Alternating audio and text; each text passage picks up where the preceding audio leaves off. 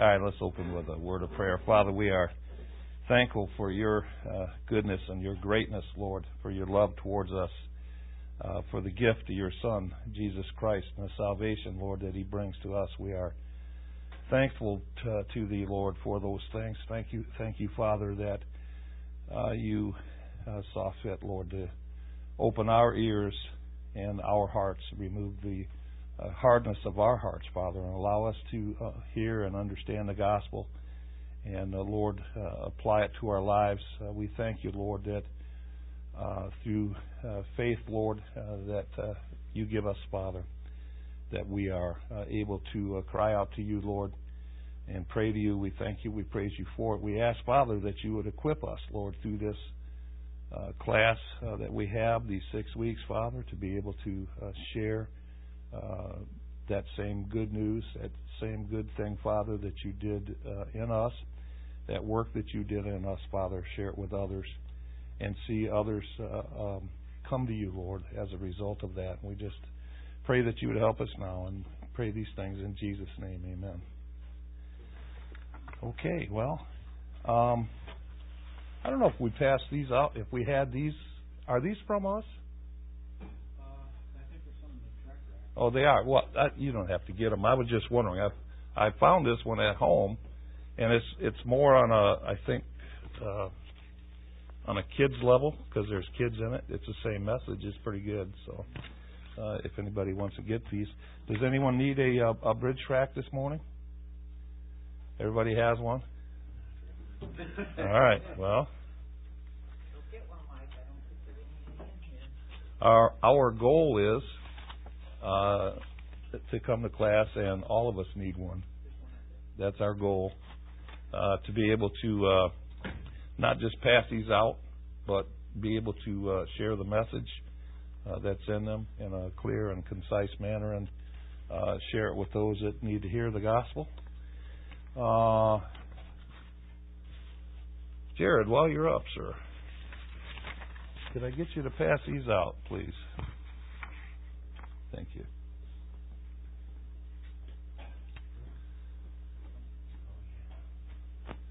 So, as we all know, who can share what the goal of the class is this morning? Anybody want to, or go ahead?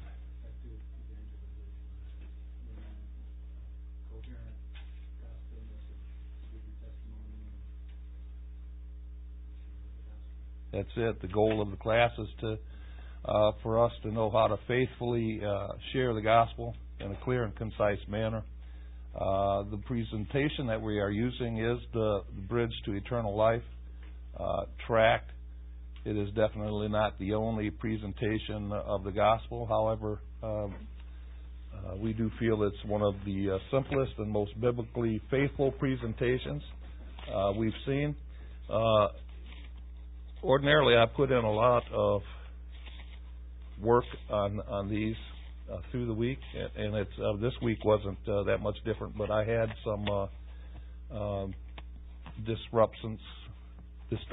I had to go to the doctor and get some tests done and stuff. So I didn't put as much in, and I think that's going to be a good thing because I think we need a little more time in the sharing part of the gospel at the end.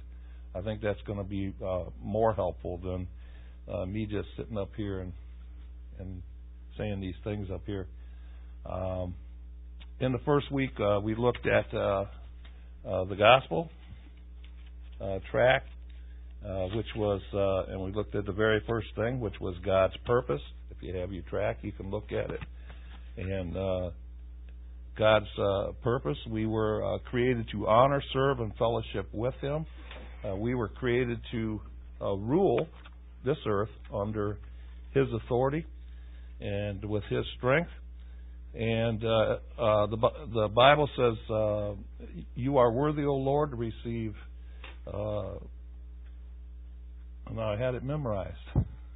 You are worthy, O Lord, to receive glory and honor and power, for Thou hast created all things, and for Thy pleasure they are and were created. I think starting to read it here in a different version kind of throws me off sometimes. But God is worthy to receive glory and honor and power. The things that we do should be done to serve Him because He is our loving Creator. And the Bible says in our gospel tract, whether then you eat or drink or whatsoever you do it all to the glory of God. Everything that we do should be done for His glory. And we know that based on the next verse in there, you will make known to me the path of life, that God doesn't leave us clueless as to how to do that. He's given us His Word, and we can be directed by God's Word, and that's how we're to live our lives, is according to His Word and what His Word says. His Word has all the authority. Sometimes we like to think that we have the authority, that we know the right way, but our way is not always the right way. We may know it, but God has the authority. It is His authority that we should follow. In week 2, we saw how Scripture is clear on the next page, that we all have rejected God, this loving ruler and Creator. We have decided to live how we want to live, doing what we want to do. We're not always concerned about what God wants. We most often don't even think about what God wants for us. We have rebelled against God. He made the worlds, fashioning it like a potter fashions clay, and He made us as rulers of the world under Him. He created man in His image to enjoy His creation, care for it, and supervise it under His good authority. However, we did rebel against Him, and we have decided to live how we want to live and not how He wants. We think we can determine what is right and wrong.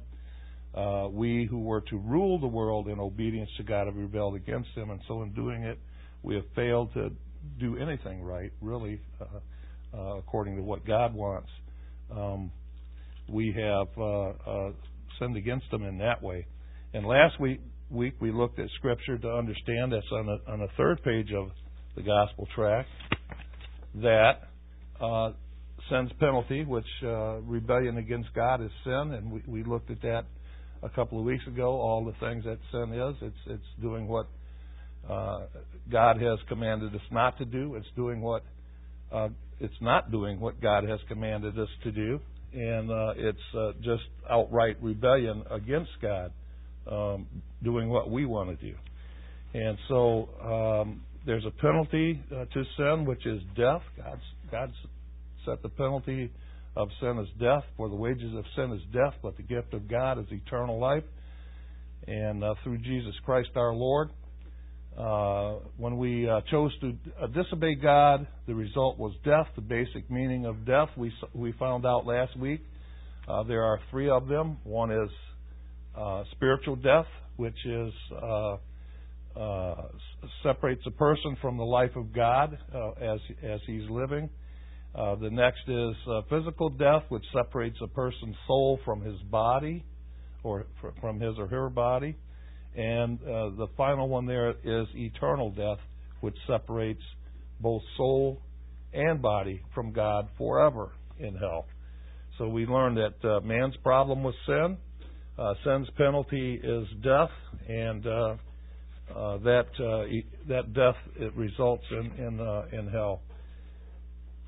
You know, as I was reading through, what's the name of that book, Mark? Evangelism Explosion. Yeah, as I was reading through that, it says in there that to mention hell when we give the gospel, and I think that's a good thing to talk about hell.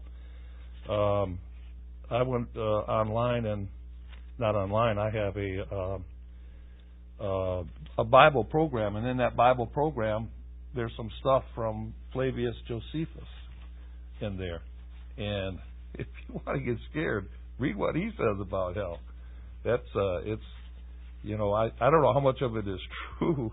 I don't think find it all in the Bible, but he says some things about hell that just makes you think about hell and what it is.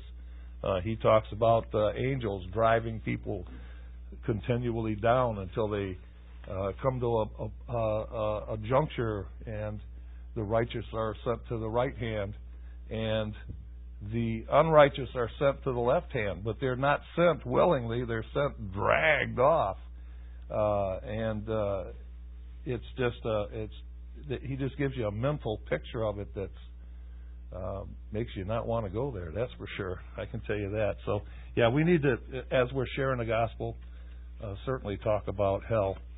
And in our track, we see that we have eternal death, which is separation from God. And I always tell the people that I witness to that, people talk about hell as a place where we're going to go down there and party with all our friends.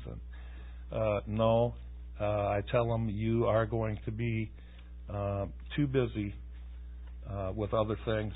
I tell them, try this out. Take a lighter out and light it under your hand and hold it there and just see how long you want to party while you're doing that. Yes, sir. I want to say, we are obviously well aware of the beauty of God's creation. And God is the Word in hell as well. And it was created by Him. From an earthly standpoint, I don't know if anybody's ever been out west and seen Alcatraz. Okay. But, San Francisco, while it may not have the best testimony as a city, it's a beautiful city in appearance. And all those prisoners from Alcatraz could see the city from that horrible place of punishment, and when it was open. And we know from the Bible that heaven is visible from hell. Right. And to be able to, and that a person's life is 80 to 100 years, spent in that place if they had a life sentence, pale in comparison to eternity. Seeing what was missed. Well, Josephus brings out that very fact that that's part of the punishment of being there and seeing the other side and what was missed. So certainly. That brings us to this week. Then how can we ever have eternal life? That's our lesson today.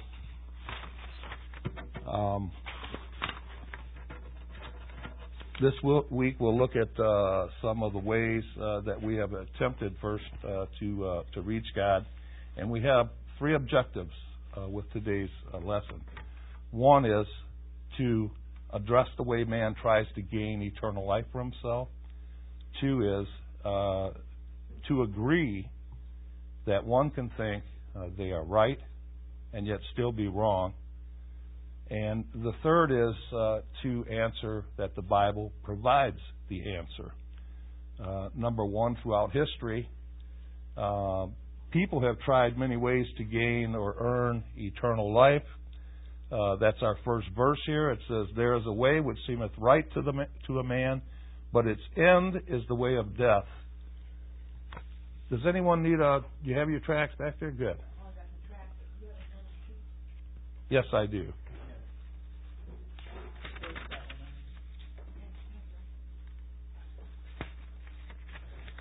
So there is a way which seems right unto a man, but its end is the way of death. In other words, the path that leads to is only death. Trying to please God by doing what we think is right pleases only us. We're the only one that gets pleased by that, and not God. If we read Proverbs chapter 30, verse 12, it says, "There is a generation that are pure in their own eyes, and yet is not washed from their filthiness." So, we can think what we want. I know that when the gospel was shared with me, it was pointed out that if someone tells me the light is on in this room and I'm not looking at it, and I'm outside thinking, well, the light's not on, it doesn't mean that the light is not on. The light is still on in this room, no matter what I think is going on in this room. So it doesn't matter what we think. It matters what God says. The right and the good thing to do, instead of looking at it from our own perspective, is to do and follow God's Word. That's what the Bible says. In fact, James chapter 1, verse 22 says, "Be ye doers of the Word, and not hearers only, deceiving your own selves." We need to do what the Bible says for us to do. That's the authority. Not to do the right and good thing, which is to follow God's Word, brings us full circle. That's sin. James chapter 4, verse 17 says, "Therefore to him that knoweth to do good, and doeth it not, to him it is sin." So that's sin again. Sin is not forgiven us by righteous acts or thoughts. Titus 3, verse 5 says, "Not by works of righteousness which we have done, but according to His mercy He saved us." I often think of, I don't know so much in this country, but certainly in other countries where people will actually be crucified on a cross. I mean, they will have nails driven in their hands and stuff like that. And I remember reading an article where a guy did it like 3 or 4 times already. And that's not going to gain us an entrance into heaven. That's a work that we're doing, trying to get there. I talked with a fellow once that had some terrible disease, and he said, "Well, I was cured. God cured me." He said, "And the way God cured me is I told God that I was going to crawl on my hands and knees." And it was a long distance. I can't remember what it was, but it was a long, arduous crawl that this guy had made to some altar. And he said, well, because of that, God healed him. But, it's not by works of righteousness that we have done, but by mercy, by His mercy, He saves us. So we can not procure forgiveness based on anything we do or think. Ephesians 2:8-9 says, "For by grace are ye saved through faith, and that not of yourselves. It is the gift of God, lest any man should boast." God doesn't want us to be able to even boast about it. Even our faith that we have comes from God. It is the gift of God. He's the one that moves in our lives to be able to call on Him. So we would have to be perfect to meet up to God's expectation, and no one is. Trying to please God by doing what one thinks will please Him is what we call salvation by works. People are trying to work for their salvation, and it's not of works, lest any man should boast. This approach is a religion of do what I have done on this earth and be considered worthy of heaven. I being the operative word. Pastor talked about this with us in the Explaining Christianity class that we had. But let's review. The thought is that in some way God will honor my good works and deeds, or at the very least, He'll recognize and give me credit for the bad things that I could have done, but didn't do. For example, you might rationalize, I don't lie. Well, at least not about the most important matters.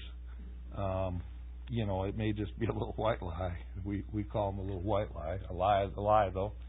You might say, I don't steal. Well, I did claim more than I should on my last travel voucher at work. You might say, I don't sleep with my girlfriend or boyfriend, although we do pretty much everything else.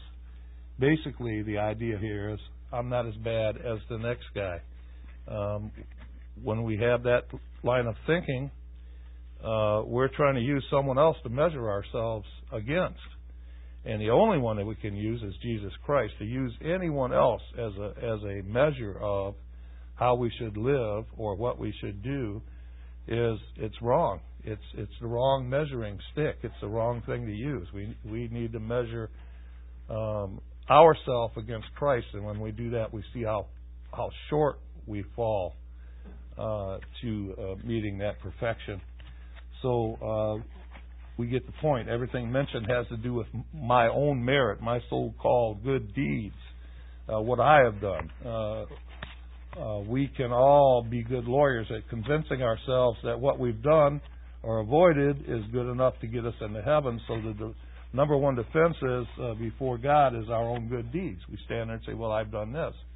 I often tell my kids and the people that I witness to that people sometimes think that sin is like justice, the scales of justice, you know. I sin, and the scale tips this way.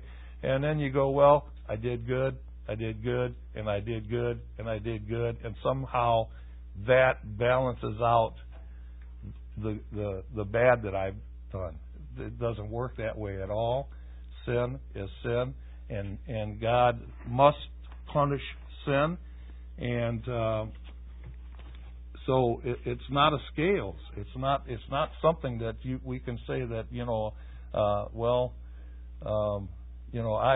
I've gone to church for 6 weeks in a row, and now I can miss a week and it won't, that's okay. Or in some sinning say, well, I've done this good, I've done this, this good.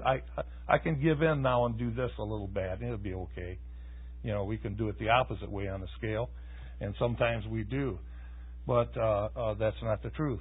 Sin is sin, and sin has a penalty, and that penalty is death. And we can do nothing on our own merits to pay for that penalty.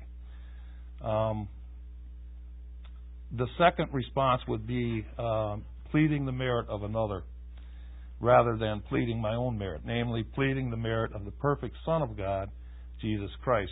Real Christianity is not a religion of do, like Islam or Judaism, but instead Christianity is a religion of done. It's done. The operative word is not I, but Christ. It's not what I've done or not done, nor what I will do, but what Christ did. That's past tense. What Christ did. And what did Christ do? We think of our past 3 studies and the stool illustration. Remember when the pastor drew the 3-legged stool up on a bulletin board? One, Jesus descended to the earth as God's divine Son, who lived a perfect life in our place. And then number 2, Jesus died on a cross in our place as a substitute, bearing God's wrath to bring reconciliation between a holy God and sinful men. And 3, He rose from the dead as our living Lord and Savior, thereby glorifying Himself and giving us hope in the present and future. On what basis will God accept you in heaven? The wrong answer is what I did. First, let's go over the wrong answer. The wrong answer is to plead my case before God based on my own merit or good deeds, what I've done or not done. This appeal emphasizes my own righteousness by calling attention to the good things I've done and the bad things I've avoided. However, there is nothing I can do to make myself right before God. Not one good work or all of my good works combined over a lifetime can atone for my sin and qualify me for heaven. Why? Because God's standard is 100% perfection. We've already stated that. And some may not believe that. They may be thinking, no way. Is that really what the Bible says? It can't be that demanding. After all, nobody's perfect.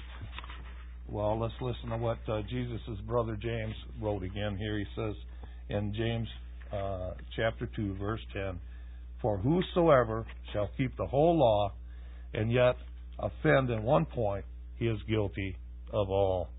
So, but that's not just James. The Apostle Paul says the same thing. If we were to look at Galatians chapter 3, verse 10, it says, "For as many as are of the works of the law are under the curse.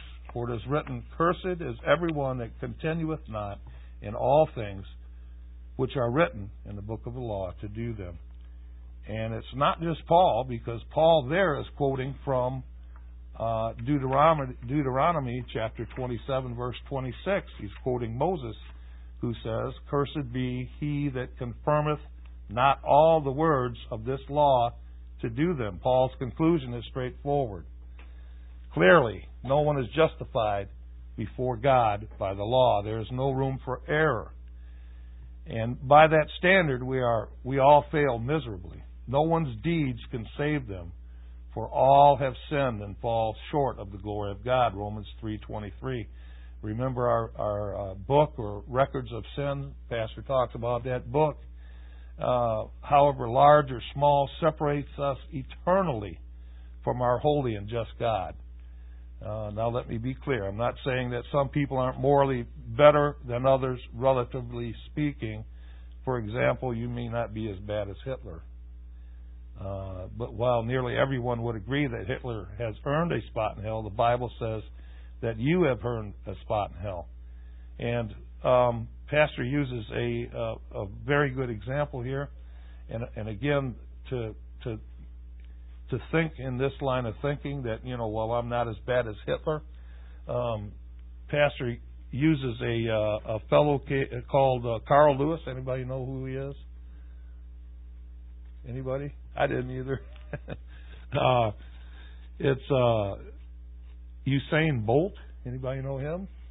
Obviously, he's a high jumper or a long jumper or something, because he makes the analogy that this guy who is a jumper or a long jumper or whatever, if we were to have a contest with him to try and jump over the Grand Canyon, certainly he would make it a lot farther to the other side than we would. He wouldn't make it to the other side. We would fall short of him. So the point is, though, both are going to fall. So we can't use that analogy that, well, I'm not as bad as somebody else. And I think perhaps that was my idea when John Dunn witnessed to me, that I'm not as bad as some other people are. And also that if God my thought was, if God let anyone into heaven, why wouldn't He let me? If He let everyone else into heaven, or anyone else in heaven, why wouldn't He let me? That was my thought. And of course, I know the answer to that is because sin cannot go unpunished, cannot be wiped out by anything that I do or don't do or try to do.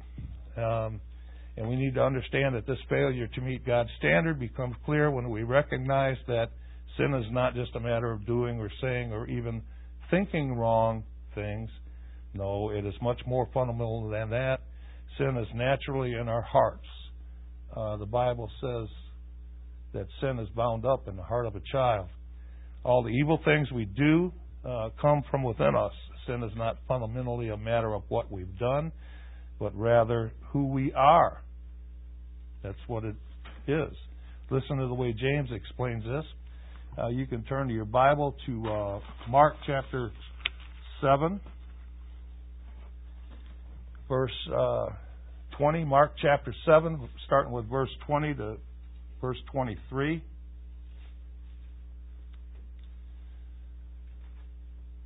Mark chapter 7, verse 20 says, he went on, what comes out of a man is what makes him unclean.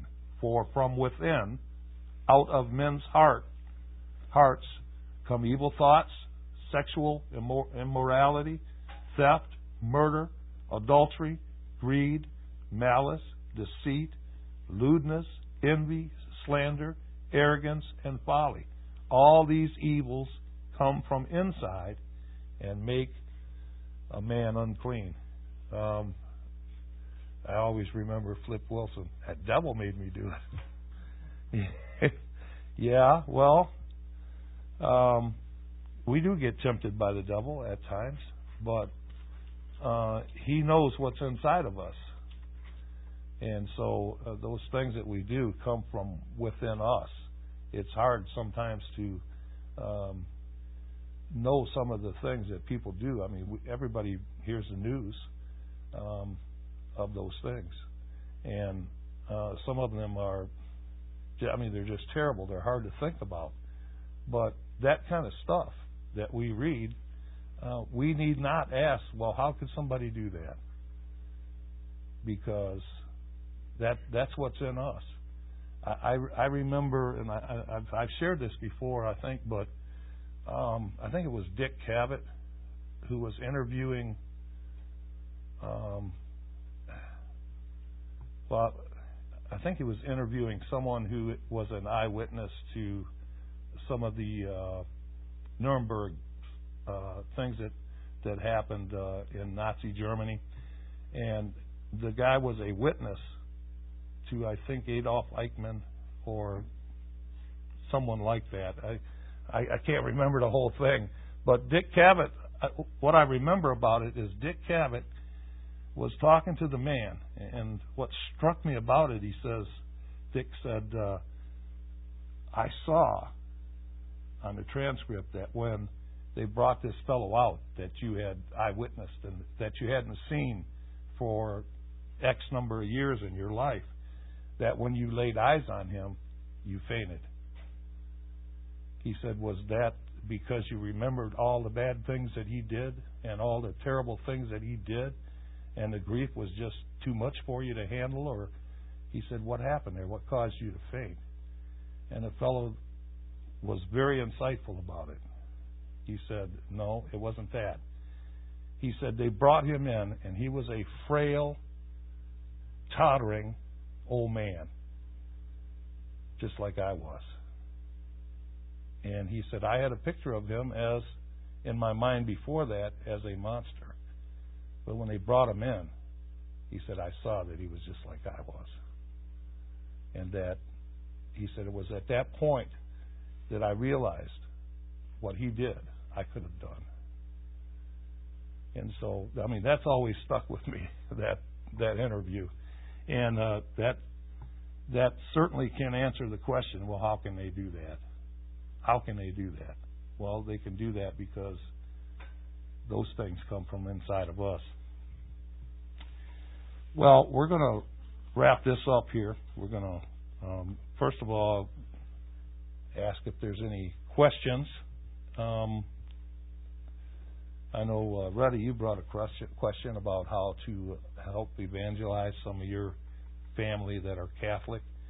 If anyone else has any questions, if anyone else has any comments on how to help any situation like that, now is the time to take a few minutes and let's do that just quickly. So if anyone has any questions, any comments. Yes.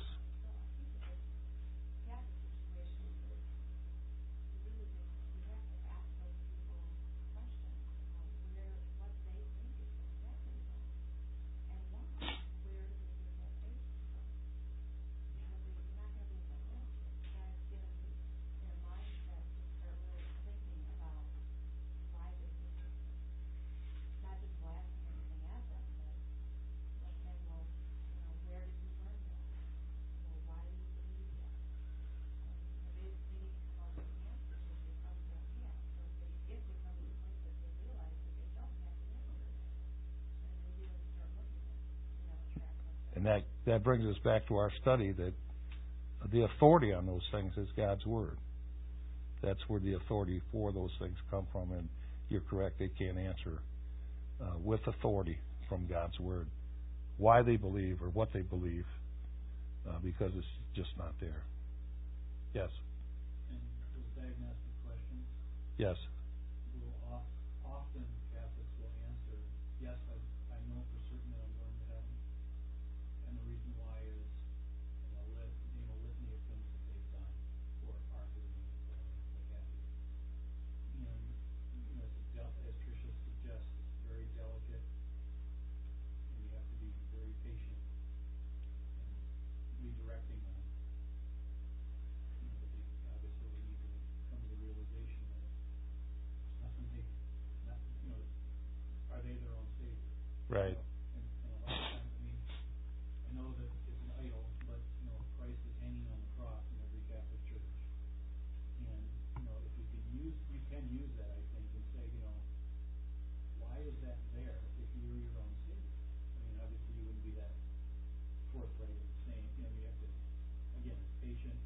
Right. delicate approach.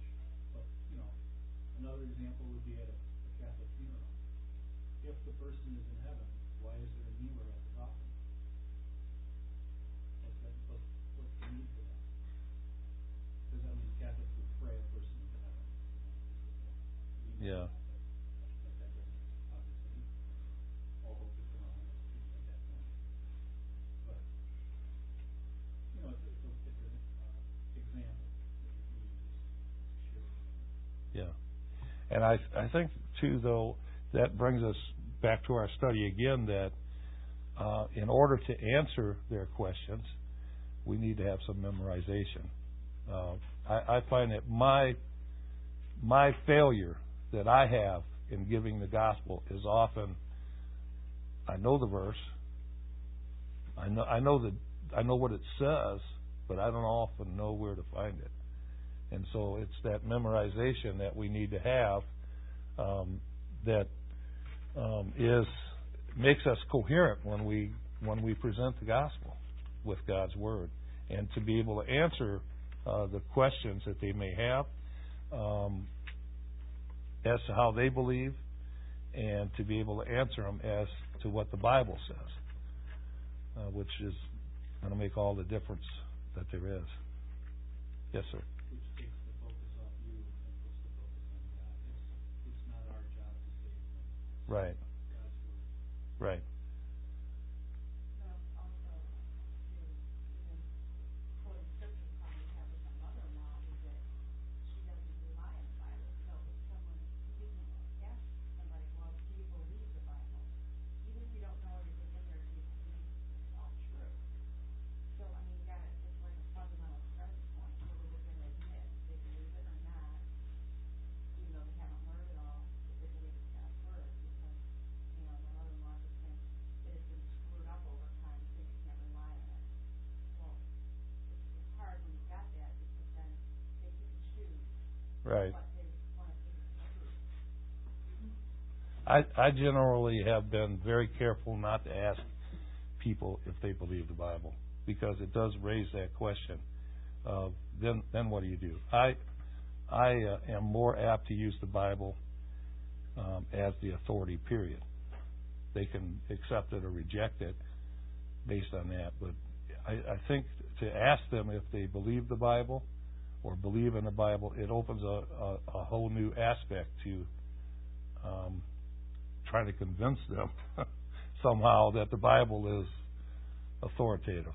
And yes, It's going to become a man-centered debate at that point. right, that's right. Yes. I found in this process I've been going through with my daughter-in-law and her family that I think about other Catholics that I have tried to witness to. I have a lot of Catholics in my Nebraska family because they're married to Polish people, and the biggest share of them are Catholics. But I've kind of tried to write a bunch of stuff down, and the thing that I'm noticing the most about the Catholic people in general that I've been trying to speak to, they don't read their Bible. A guy at work told me their priest discourages them from reading the Bible. I was so flabbergasted when he said that. They've done that for years and years and years. Yeah, my aunt that I grew up believing was the most Christian woman I'd ever met, because she was faithful. She went to mass every morning. She read some little book that they gave her, a missal or something they call it, but she never opened a Bible. And when I became a saved person, I still got to see her once a year, and I would take my Bible and I would say, Aunt Lola, show me what you believe in here. And she said just a minute. She went and got that little book. Right. And it was I was just floored. But then to hear a young man, 32 years old, at my work tell me, and he has met the Pope. He's had a picture taken with the Pope, and yet he's discouraged from reading the Bible. I just find that baffling. It's funny though, it's more the older generation that is like that, because in the past 10, 15 years, it's a lot of Catholics are somewhat charismatic also, and a lot of them are doing Bible study classes. There's a real wide range in Yeah. that regard. I think it's the priest of their parish is what makes the difference. Because I have heard of Bible studies. In fact, there's another guy at work that does go to a Bible study once a week with the men in his church, and he's a Catholic. There's a priest that minister in the bars. They call it theology on tap. Oh, I read something about that. This is right. But also, the fact that the sacraments are supposed to be the way of grace. About 8 or 9 years ago, one of the fellows that I worked with, who would say, he said he had gotten invited to, the MAC christening